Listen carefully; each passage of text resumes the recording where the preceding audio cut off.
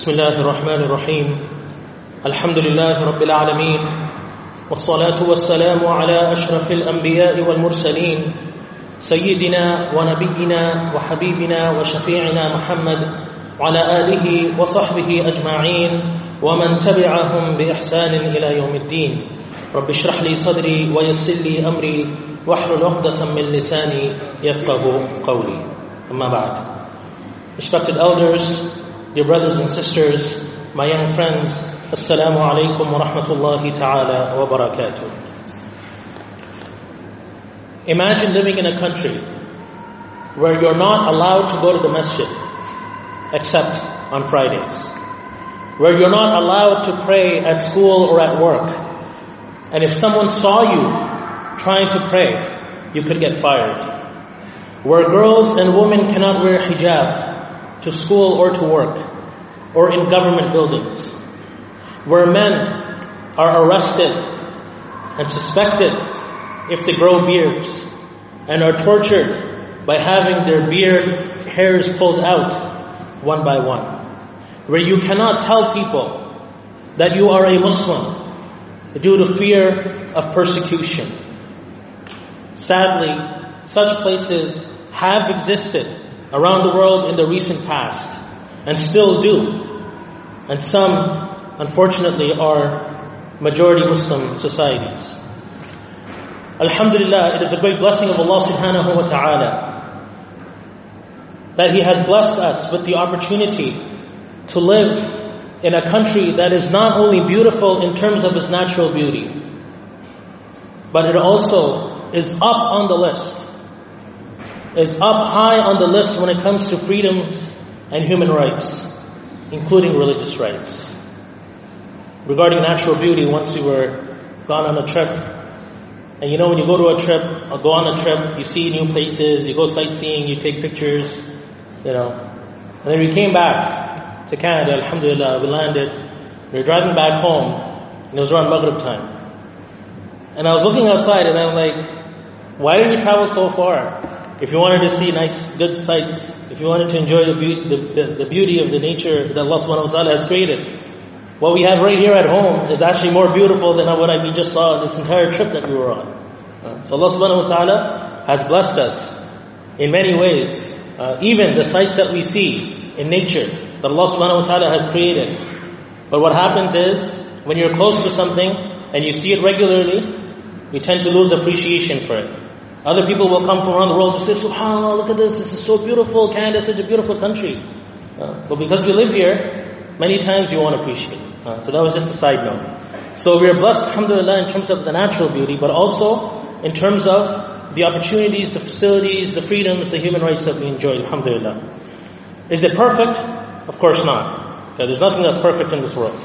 Okay? So this country, this society, of course, is not perfect either. We are not perfect beings either. But there are not many other places in the world, especially in a majority non-Muslim country, where the majority of people who live there, the citizens, the residents, are not Muslims, where workers are given a place to pray at work, where students have places to pray on campuses and in schools, even wudu stations in some places. You go to the parks of the St. Lawrence, right? There's a place for you to make wudu. You go to certain federal, government buildings, campuses, and there's a place for Muslims to make wudu. Not many places where sisters are allowed to go to school, with hijab, wearing an abaya if they so choose, and to work like that. Even some sisters in niqab, who are actually working, right, for corporations, for the federal government, and so on and so forth. Places where khatibs are not required to have their khutbah vetted, or where they are, given a prepared script. There's places like that. We don't realize it because we are so used to it. But there's places where a khatib, right, an imam, right, much more knowledgeable and higher stature than myself, because I'm nothing, right, is not able to speak and teach people according to what he has learned, but instead has to go pick up the khutbah with a recorder, so that he has to, because he has to record his khutbah and deliver the recorder back to make sure that he said the khutbah as it was given to him. He did not add anything of his own. Where you are allowed to be who you are, and this right of yours is protected by law. My brothers and sisters, these are tremendous blessings. These are tremendous blessings, especially in today's world. So imagine how much shukr, how much thanks and gratefulness is due upon us to Allah subhanahu wa ta'ala for granting us these blessings. And how much of a responsibility we have upon our shoulders to contribute positively to this country and to this society. Alhamdulillah, yesterday I had the opportunity to deliver a khatib training presentation at a local high school. MashaAllah, some of the students are here today. And I have to say that it makes me tremendously and gratefully proud to see our youth and our children in schools gathering together to offer salah, concerned about their deen. We are very, very fortunate here, especially in our city, alhamdulillah, to have space and arrangements for Friday prayer, for Salatul Jum'ah in many schools, many public schools, and even for daily salah. That if a child, a student wants to offer salah in school, and if the students want to gather together and pray the prayers that come during school hours, they have the right, the facilities, the opportunity to do that. Now I have to tell you though, what is unfortunate is when these facilities and these rights are not being used and taken advantage of by all of those who could and should be taking advantage of them.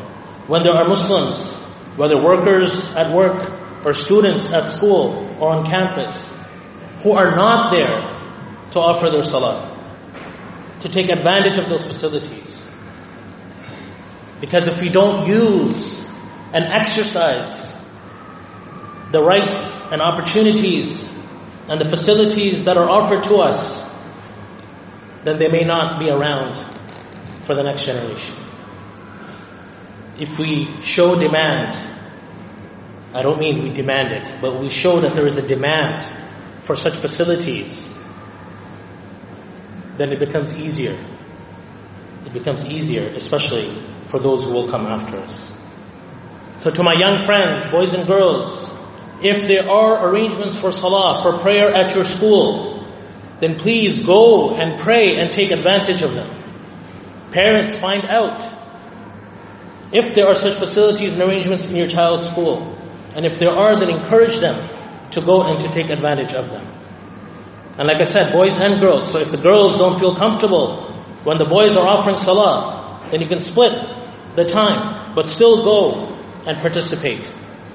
Create an environment in the school and on campus and in workplaces of goodness, of mutual care and concern.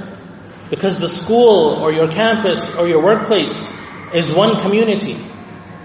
And the Muslims, the believers who are there, are a community within a community. You see, the Prophet ﷺ has told us, إِنَّ الْمُؤْمِنَ لِلْمُؤْمِنِ كَالْبُنْيَانِ, that verily the believers are like a structure. يَشُدُّ بَعْضُهُ بَعْضًا, right? They are like bricks in structure, each part strengthening the other. And the Prophet ﷺ, when saying this, he claps his fingers together. So the believers are to be tied close to each other, wherever we may be, in our mutual care and our concern for one another. So care for each other and encourage each other to do good.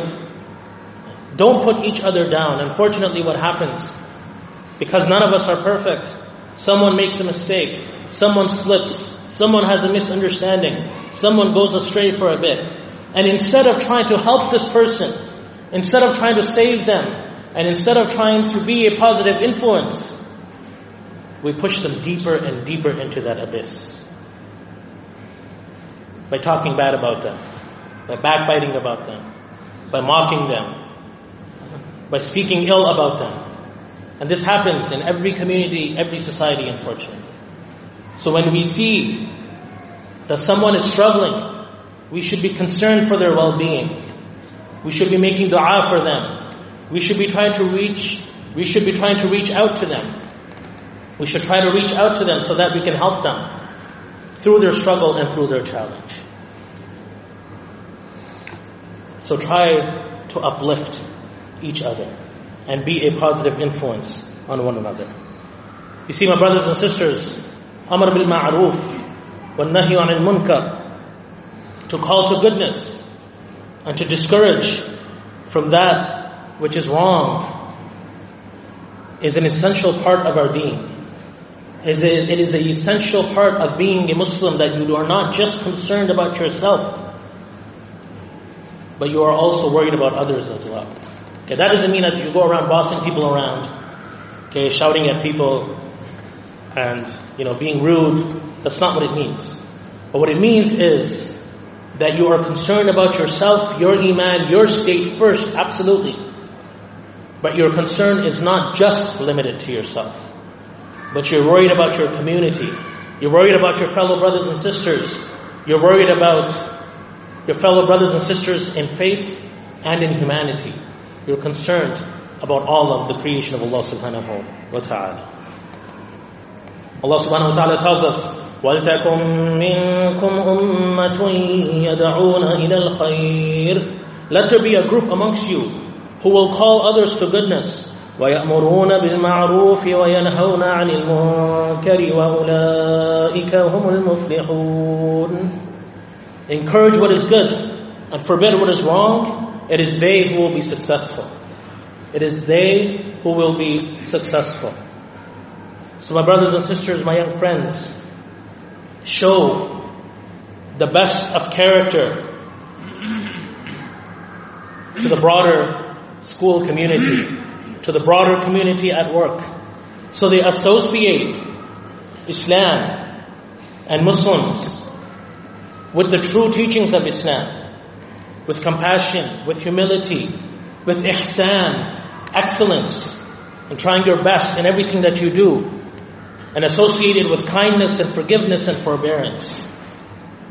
So that when they see a Muslim, and they think of a Muslim, when they hear about a Muslim, this is what they think of. There was an incident, a case where a brother was arrested for accusations which were not true. Big news in the media. Big headlines everywhere. National news.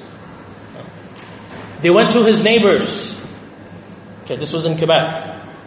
They went to his neighbors, the media went to his neighbors to interview the neighbors, to ask them what they thought about this arrest of their neighbor, their former neighbor. But you know what stole the headline? What stole the headline was the comment of an elderly French neighbor, woman, senior citizen, who said, I cannot believe that this accusation is true. I refuse to believe this accusation because of the character that this person had showed when they were my neighbor. How they had treated me and taken care of me when they were my neighbor. So I don't care what the police or the authorities are saying, what the media is saying. I refuse to believe it. And she was right. She was right. It was true because the accusations were false. So this is the power. This is the power of good character. So have good character with everyone, regardless of who they are, regardless of even how they treat you, right? And especially when it comes to teachers and those in authority, to the greatest degree of respect, so that your teachers remember you, that yes, I had this Muslim student 10 years ago, 20 years ago, and this was their behavior. This is how they stood out in excellence in their studies, their effort, their character, and their behavior with everyone else. Remember, my brothers and sisters, that we are all ambassadors of Islam. We are all, every single one of us is an ambassador of Islam. So be a good ambassador and give a good representation of your deen. Nowadays, we find that sadly, many young people are attracted to gangs that commit crimes. And there's various reasons for that. Some of them are they're looking for acceptance, looking for brotherhood. Why not create a gang of faith and mercy? I'll give you a name. Call it the Soldiers of Mercy. Soldiers of Mercy that are known for their devotion to deen and also their kindness and compassion and mercy towards others, who exhibit the best of character towards their peers, their teachers, the school community, the neighborhood, and they show the good character of Islam. The good character that Islam teaches in a practical and positive way. For parents, know that for the most part, there could be some variation, but for the most part, our public schools can be very, very accommodating. But you just need to approach it in the right way. First, you have to have the concern. Secondly, you have to approach it in the right way. So issues that may be of concern to you, like dance classes, music, concerns about parts of the curriculum, getting time for Salatul Jum'ah if there is no arrangements at school. All of these things can be dealt with if you approach it wisely and kindly. And ideally in the beginning of the year. Approach it in the beginning of the year. Ask for a meeting with the principal. Ask for a meeting with the teachers. And discuss everything frankly, in a positive way. Not that you are attacking them or they're your adversary, but rather with a collaborative approach. Tell them you don't want to bother them in the middle of the year. You don't want to be an annoying parent. So you'd rather discuss things frankly and openly in the beginning of the year. These are our values, these are our concerns, this is what I want my child to do, this is what I don't want my child to do. This is where I'm flexible. So you have an open dialogue. And you tell them what your priorities are. They will tell you what their limitations are. And you try to work it out. My friends, remember that you are a Muslim.